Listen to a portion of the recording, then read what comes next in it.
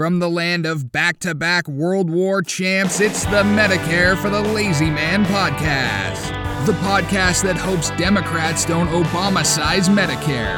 After he moved north, Oklahoma City was never the same. Medicare expert Doug Jones.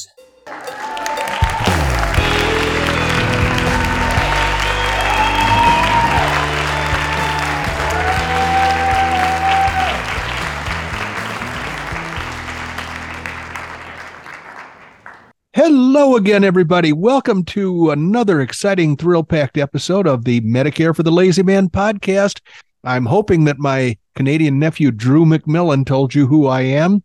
He's a reliable guy. I have no reason to think he's fallen down on the job, but just in case he slept in today, my name is Doug Jones. I help people feel confident about their encounter with Medicare. Most of the people that I encounter are encountering Medicare at some point in the fairly near future, and I try to help people feel as though that's going to be a stellar experience for them. It's going to give them excellent health insurance protection at a very reasonable price, and they're going to be able to acquire that without accidentally screwing things up. So how do I express this assistance that I provide to people? I do it by means of my book, Medicare for the Lazy Man 2023. It is available for you at barnesandnoble.com or amazon.com. And I will say that if you go to Amazon, you're going to have your choice of 4 different editions that you can choose from. You can have the very nicely priced $3.80 Kindle version, and you can get that right away on your Kindle reader. Or you can get the Audible version, whereby you can listen while I do all the work. You can get the tried and true paperback edition, which is what most people wind up buying.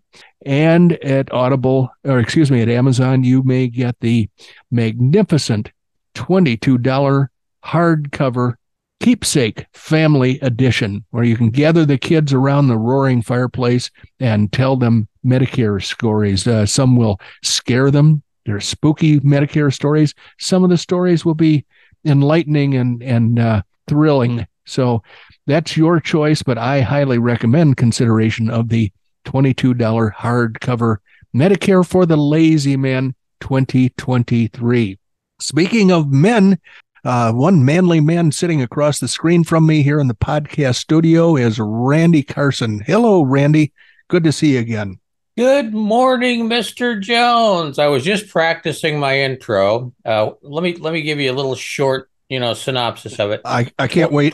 Was the night before Christmas and all through the house. Do you like that? Do you like that start? Did you make that up? That's fantastic. I know I heard it someplace, but I don't remember where. Well, don't look a gift horse in the mouth. I'd say run with it. I think you're on to a winner. How you doing today? Well, I'd be, as you have described in the past, I'm busier than a one-legged man in an ass-kicking contest, because this is the last day of AEP, annual election period, and it has brought all kinds of people out of the woodwork to ask me for Medicare assistance. Now, I'm happy to do that. I am not going to look a gift horse in the mouth or complain about this at all, but God, it has, a lot of people don't understand that Medicare supplements, which is the kind of Medicare insurance you and I espouse, don't have anything to do with AEP. So I tell people, hey, I'm happy to help you, and your hundreds of friends who have joined you. But in reality, we can put this off a month or two when it's not so busy. Now, I don't like to do that. I want to take care of any customer who presents themselves instantly, if possible. So when you ask how things are going, I would have to say they're out of control. And that's out of control. Oh my, that's a good thing, isn't it, Doug? It is typically a good thing. I should have prepared better for it. So shame on me. And next year I will have everything smooth and, running perfectly. Like 10W40 Valvoline, huh? Yeah, there's actually a snot reference hiding in there someplace. I didn't want to gross out the audience this early in the day. Many people are probably listening early in the morning. Well, I'm not going to let you off easy. I am going to march this episode along pretty smartly because I know you're busy. Well, I need the discipline. me being the nominal producer. I feel like it's my job, but I'm not going to let you off easy. All right. Well, then let's get to the important content. Okay, we are back to the stupid laws. Ah, my favorite. Okay, so I am going. This is an easy one. I know you'll probably know this one. Well, Hawaii. This law hails from Hawaii, okay. and I was going to ask you. I'll give you a fill in the blank question because bottom line is you'll never know. You'll never know what this is unless I give you a fill in the blank. But Yeah. if I do give you a fill in the blank, you'll probably know it. Well, let's see. Let's find out All if that's right. true. Are you ready? Yes, I am. Don't put blank in your blank. Oh boy, that's two blanks. You promised me a blank, and now I have two blanks to deal with. I'm guessing my first thought was it was going to be something about Pele, the goddess of volcanoes or something, but that doesn't lend itself to having two blanks. So I'm going to forget Pele for the time being. And I'm going to go to one of the crops that is grown in Hawaii. Or, yeah, I would say that don't put milk in your coffee. They grow a lot of coffee in Hawaii. I'm going to say, don't put milk in your. Oh boy, I can tell by the by the look on your face. That's not anywhere close. Even we're nowhere close. Let me give you. Okay, I'm just going to give you another hint. Okay. Don't put coins in your blank. Oh, okay. In your grass skirt. Nope. not that I wear a grass skirt that often, but if I did, I wouldn't be putting coins in it. That's for darn sure. Well, the last time I saw you in a grass skirt, we won't even talk about that one. No, that's why you went away covering your eyes, screaming, as I recall. Okay, well, I think that's a little too vague for me. You're not even in the neighborhood today because I know you're not from Hawaii. So here we go. Hawaii, don't put coins in your ears. Now, the basic bottom line as to why that was passed is in the early 20th century when Hawaii was part of the United States. Isn't it already part of the United States? It certainly is. An order was issued to destroy the local currency.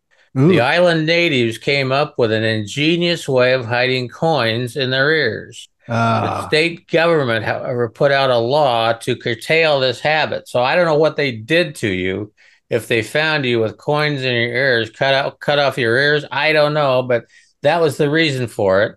As soon as we tried to get them to accept the United States currency, they were not all for that. Well, that's kind of interesting. In order to get coins out of your ears, I imagine they'd have to hang you upside down by your ankles. Yes. And shake you, probably. Yes. So, yeah, I'm sure. So this law was passed in the early 20th century. Is that what I'm hearing? Yes. The early 20th century. You can't stick coins in your ears. So, all right. Well, Hawaii became a state in 1960. And it was, so they had plenty of time before 1960 to do stupid things like that. And I'm guessing that the United States, having taken over Hawaii, was trying to assimilate them into the United States economy and culture. And they might have been a little heavy-handed in that effort. You think? Yeah, it seems to me. So, but that certainly is an interesting law. You have delivered again as promised. I'm telling you, I've got 1,000 of them. Well, you know something? Yeah, we got to get to work. We need to get to work. So I'm going to ask you to march forward on the real stuff. And I'm going to go ahead and mute myself out. And why don't you give us some good Medicare stuff? All right. Well, here's the thing. Don't go too far away because I thought maybe you and I could do a little quiz about the myths of Medicare. Sure. You might remember one of our favorite podcast Medicare experts is Tony with an I because I'm a girl. I'm a girl. And I spell Doug with a G because I'm a guy. That's right. I look at Tony's stuff all the time, and today she has a quiz about the myths of Medicare. And I thought, wouldn't this be fun to see how much Randy knows after almost 4 years? 3 years. 20, 21, 22, 23, almost 4 years of we're coming up on 4 years and 5,042 episodes. Oh, boy. Well, here we go. Let me see how much you've absorbed about this Medicare subject that we talk about every time we record a podcast. So this Myth number one. A person, now this is a true or false, I believe. Myth number one, a person can enroll in Medicare anytime after they turn 65 without any penalties. So what's your verdict on that one, Randy? I think he froze up. Oh, true. I wish I could make an irritating ear-splitting noise like Randy does. This is false. According to Tony, this idea is wrong if you are not working full-time for a company with true group benefits, or if you have an individual health insurance plan and wait later than age 65 and 90 days. Don't forget, you got 3 months after you turn 65. Then you can receive the famous Medicare Part B penalty, 10% each month for each 12-month period, or for each year after you did not enroll when you were supposed to. That penalty lasts for the rest of your life in Medicare, which is basically going to be the rest of your life, I would think. I knew there was a reason I kept asking you questions, because you keep me out of trouble. Well, so far I've been able to do that. It's and you would look good in stripes. I'm not saying you shouldn't necessarily do some hard time, but I need vertical stripes because horizontal stripes in me are not doing so well this year. No, I understand that. They're not as slimming as vertical stripes would be. No. Yeah, myth number two, Medicare is free. Is that true or false? It's false. It's not. Well, okay, let me give you two different answers. It's not free because you paid for it, right? Okay. But you don't have any premiums to get Medicare Part A, right? That's correct. What about Part B? You pay a premium. I don't remember just exactly what it is. You've got it off the top of your head. It's probably $129.16, but I don't have that information. It's $174 and change next year. And that typically comes out of people's Social Security checks, so they're not seeing the actual cost regularly. They're not writing a check to pay for it. It's just kind of invisible. But so the question was, is Medicare free? Your answer was yes and no. And the real answer is no, it's not free. So we're going to give you half credit for that. Okay, I'll take it. That trick isn't going to work every time. But myth number three. Most baby boomers believe that Medicare is just like group or individual health insurance plans. Is that true or is that false? What a stupid question. Yeah. She needs a proofreader. I'm a baby boomer, and I don't understand that question, but I'm going to say false. Yeah, well, I'm going to go with your answer because, frankly, the question is ridiculous. Do most baby boomers believe Medicare is just like group or individual health insurance? The answer is false. What it should have been was it should have said, is Medicare like regular health insurance for individuals or for companies? And that answer is false. So I apologize, Randy, for not proofreading that question before I posed it to you. But the explanation is original Medicare is completely different from group or individual health insurance. Medicare has two parts, Part A and Part B. Part A has a deductible that can be used up to 6 times a year for an inpatient hospital stay. Part B of Medicare includes doctor's office visits and doctor performing surgery, outpatient services and surgery, scans, x-rays, chemotherapy, and radiation, wheelchairs, walkers, and the list goes on. And Part B has a once per year deductible, whereas Part A, you can use that up to 6 times if you keep going back to the hospital. It's highly unlikely that would ever happen. But if you've got a Medicare supplement, you don't have to worry about that 6 time usage of the Part A deductible. And you really don't have to worry about out-of-pocket costs to any great extent at all. But it's completely ridiculous. Tony, you ought to get a proofreader. Ooh, I think that's it. I think we hit the end of the line. So I didn't do so well. I really didn't do. I'm surprised. No, I'm not surprised actually, but I was hoping to do a little better. You would think after 4 years worth of working together that I would have picked up a little bit more information. But I think that Tony was making. I think she was making trick questions. Well, she sure didn't make it easy, and I'm going to come back in 4 years. Hopefully she'll have another series of questions by then, and we will revisit this. I bet you'll do better in 4 years. I hope so. I really want to be smarter than I am on Medicare. I'll come to whatever loony bin they've got you locked up in, and we'll try the quiz again.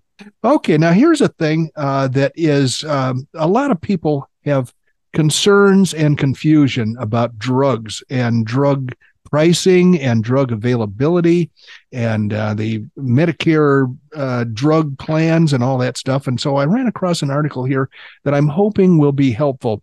But the headline is How PBMs Hurt Local Pharmacies. And I think back to the pharmacies that were in my small town and the neighboring towns. As a kid, we had several pharmacies that were run by local pharmacists, and we had in the neighboring towns or other. The one that comes to mind most recently is a drugstore in Geneva, Illinois called Riley's, and that was beloved. There were people that would buy Medicare drug plans that were hugely expensive just so that Riley's drugstore would be in their network.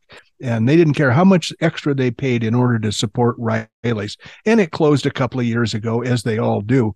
A good friend of mine that I went to high school with, Ken Gustafson, married a woman who is descended from the barbed wire dynasty that started out in the 1800s. And they owned a pharmacy in a very small town west of St. Charles called Elburn, Illinois. And they ran that business together from the time they were youthful till the time they were about ready to retire. And then a big chain, I think it was Osco, marched into town and bought them up lock, stock, and barrel, but treated them right, as far as I understand. So they turned their family drugstore into a chain store, but at least they were rewarded for their years of work and years of vacationless weekends and holidays where they had to be on duty. So anyway, this article is about how PBMs hurt local pharmacies. A PBM is a pharmacy benefit manager. So local pharmacies are boarding up nationwide is how this thing starts out. Kind of a depressing thought for those of us who like to deal with family-owned small businesses. Nearly 2,200 American pharmacies shut their doors between 2017 and 2020, leaving 20,000 American pharmacies in business nationwide. And that's about half the number there was in 1980. Rural areas are particularly hit hard. About 630 rural communities that had access to at least one pharmacy in March of 2003 had none by 2018. These closures are bad for local communities and patients' health. When small independent shops close, patients lose access to the pharmacist who personally knows the local residents. They have personal knowledge of their health conditions, prescribed medications, and the potential interactions those medicines might have with new ones. Local communities may also lose a convenient place to get a flu shot or some other immunizations or blood pressure screening. Small pharmacies often operate as town hubs and many sponsor local events. Although their numbers are falling, they still employ more than 300,000 people. Fortunately, lawmakers across both parties are aware of the plight of the local pharmacy and the consequences of their diminishing numbers. This is why bipartisanship has rallied behind 36 bills during this session of Congress.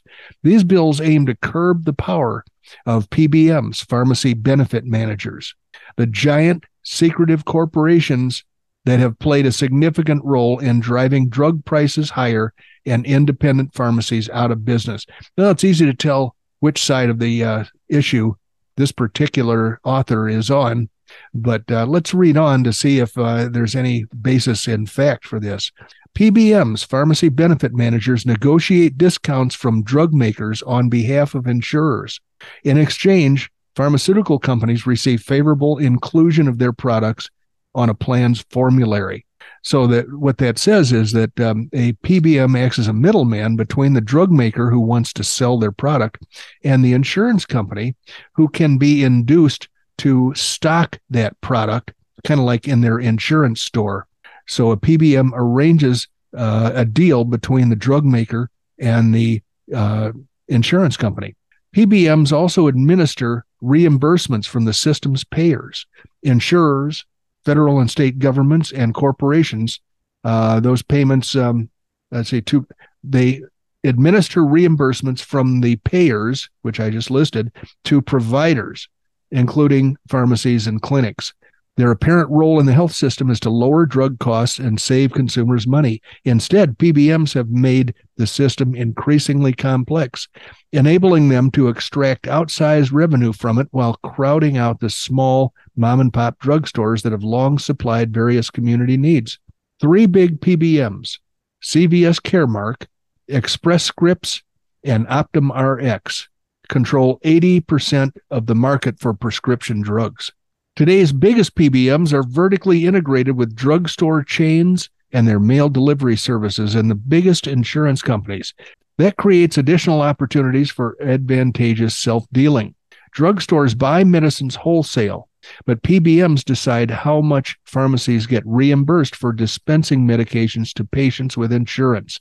There's no legal requirement for PBMs to provide equal reimbursement, so they can favor affiliated pharmacies while leaving independents out.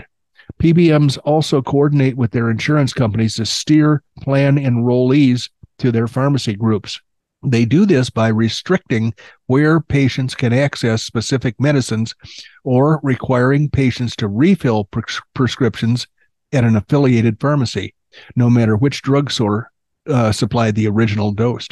PBMs can also encourage insurers to push unaffiliated pharmacies out of network. Hence, patients face higher prices if they stick with their neighborhood drugstore. As one would expect, the operations of these middlemen take place out of sight. Rules for the disclosure of contractual and other arrangements are practically non-existent. PBMs also have taken on the role of quality control enforcer in prescription dispensing. Purportedly, this is to incentivize high-quality service. In reality, PBMs use their audits to justify clawing back fees from, you guessed it, small independent pharmacies. During the COVID-19 pandemic, some PBMs even revoked reimbursements for failing to obtain patient signatures. These clawbacks, called direct or indirect remuneration fees, wreak havoc on the small business finances of independent drugstores.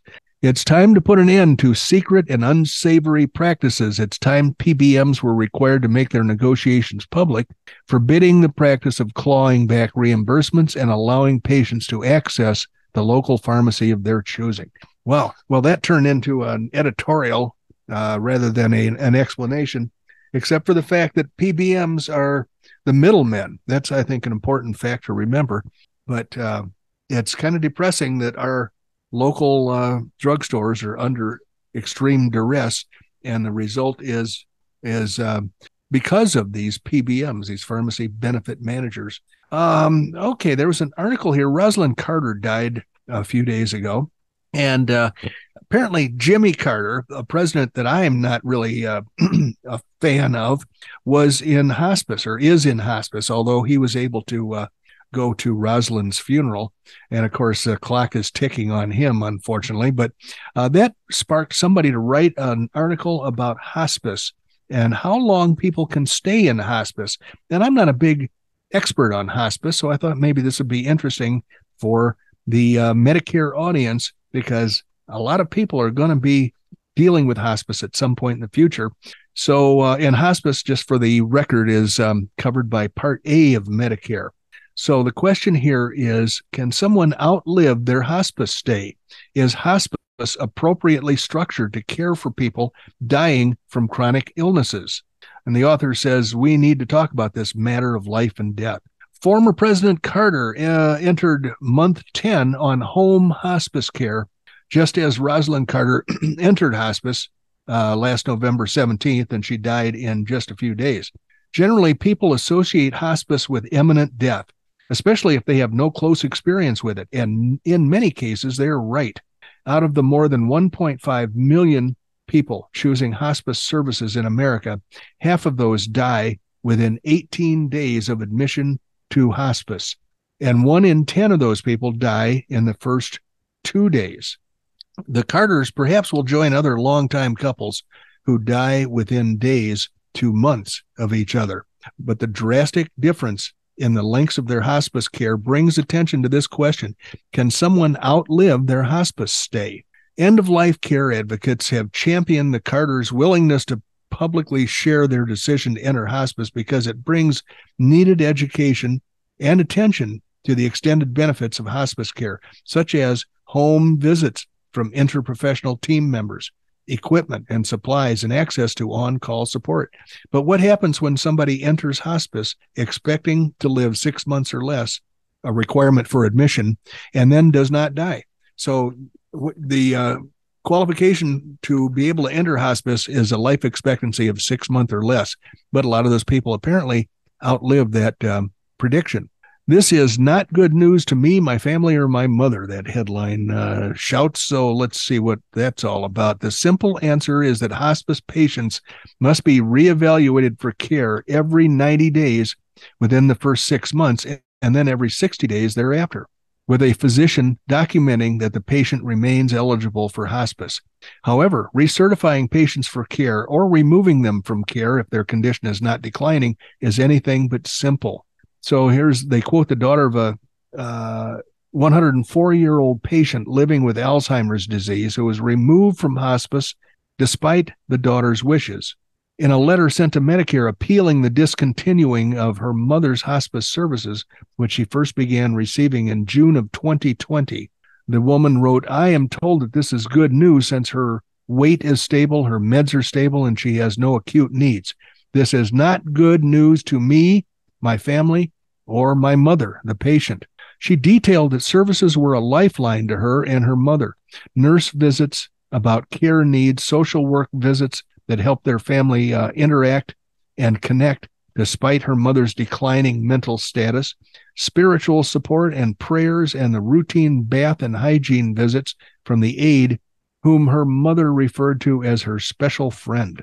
Though this woman acknowledged her mom's stability physically, she questioned whether hospice evaluated her mental and psychological deterioration in the decision. These are problems that are exacerbated with changes in routine, such as the discontinuation of the hospice provider she had become accustomed to. Hospice and death are not dirty words.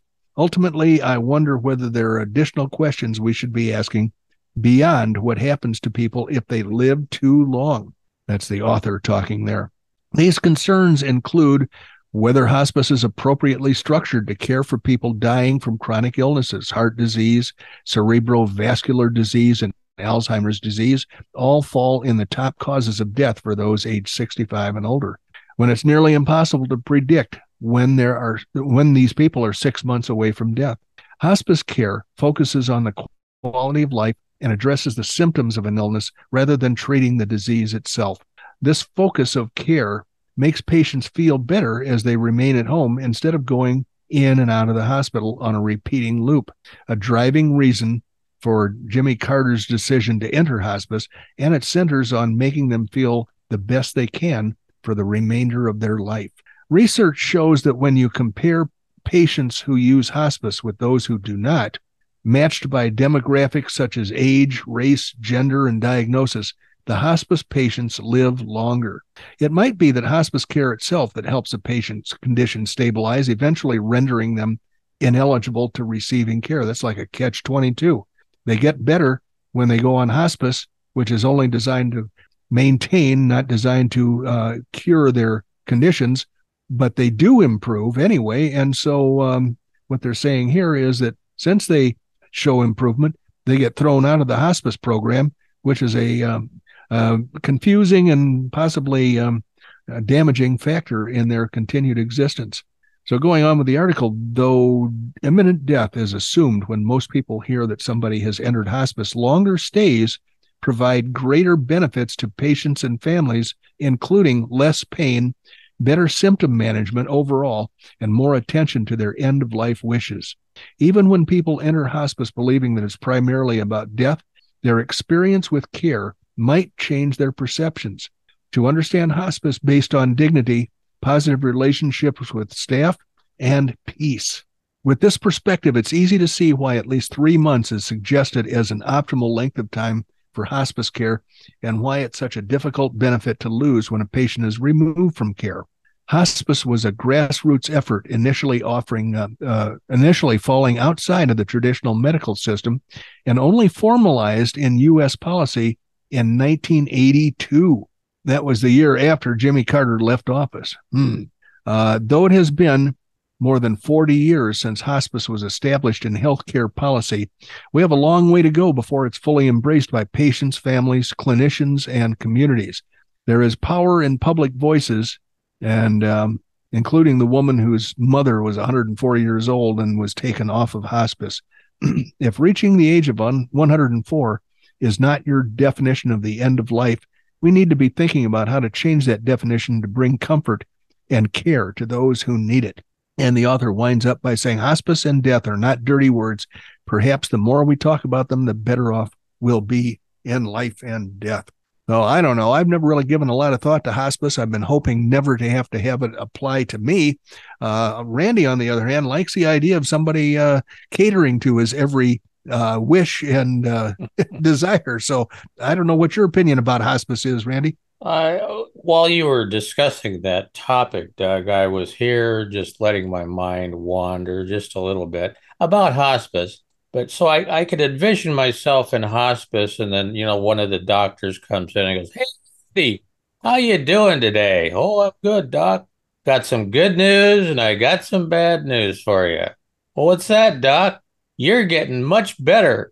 That's the good news. The bad news is you're out of here next Friday." Well, that's kind of what the article was saying. If people improved with the hospice care, then they get the rug pulled out from under them when hospice is removed from their regimen, their medical regimen. And hospice can be either in the hospital or in your own home. Yeah. At my mother, now they never used the term hospice, but I could not get the caretaker to get her to the hospital when she became bedridden, to get her to the doctor's office as often as she needed to go. And so I wound up with a doctor that came in anytime it was necessary or desirable and did a house call. And at that time, this is like in the 2005-ish area. And I discovered this guy, and he happily made house calls to my mother and to a woman's facility down the street who she had like 6 or 8 people living in a home that was like the last stop. It was not a nursing home. It was like a group home for people in good shape. And so this doctor took care of all those people. They didn't have to go to doctor's office visits anywhere. He came to them for the most part. And that was a wonderful relief. And I think that's like hospice. He suggested to me one time that we ought to put my mother on palliative care. He didn't say hospice, but he said palliative care. And I looked it up after that. And what he wanted to do was the same thing that hospice does. Keep her happy, pain-free, but there was no disease that she had that could be cured. So no heroic efforts at life-saving. Right. Well, I've had some personal experience with folks that I've known in hospice, and I've got to tell you, Doug, that my hat is off to hospice nurses. I mean, if there's any sort of a nurse that comes equipped with wings, a hospice nurse is one of those folks. I couldn't agree more. Mary's father had a stroke. He was on hospice at home, though, and the hospice nurse came in and predicted his exact time of death based on her experience after having looked at him or examined him the morning that he had his stroke. And it was obviously a skill that she had gained with years of experience, and they all loved her. When her visits ended, it was kind of a sad day in the Mary household. Oh, yeah, I get it. I've been there, done that, had the experience. Well, you know something, Doug? We have used up our 75 cents worth of time. It sure goes quickly. It does. Randy. Oh, Doug, we're out of money. So we'll have many more in the near future, though. Yeah, that's true. So save your quarters. Save your quarters. We need 75 cents every time. It's just like a washing, or probably washing is more than that now, right? I'm guessing it's many dollars. Yeah. I haven't been in a laundromat in a long time, but you could probably put a credit card in there and you'd get some wash now as opposed to 2 quarters. Yeah, and then you feel washed out when that bill shows up and you find out how much it really cost you. Oh, yeah. Well, let's go ahead and land the plane. I can hear it coming in on 32 left today. So let's go ahead and do that. But I've got a few things I always like to cover first. Anybody that wants to reach out and communicate with Doug, he enjoys doing that. And you can do that with an email address of dbj@mlmmailbag.com. Don't forget, Doug is licensed nationwide to help you with your Medicare supplement planning. Check us out at medicareforthelazyman.com. We would really appreciate it, coming up on year end, if you could find a place to, float a couple reviews for us on the book, on the podcast, on the website. We can, any content that we produce, we'd love to have you review it. Last but certainly not least, thank you for joining us today. We have a lot more fun with you than without you, because without you, it's a pretty quiet podcast. So, and having said that, if you have not been watching your wristwatch, you have just spent about 32 and a half minutes with Doug Jones, the anti-insurance insurance guy from Oklahoma. No more. He is up in the high ground, hiding out behind Cave Creek, watching in his Army surplus binoculars, watching for Medicare Advantage Plan zombies. And I'm going to say that my Advantage Plan zombie watching has paid off. We've got some great articles coming up. So, ladies and gentlemen, come back and join Randy and me for our next episode very, very soon. See you then.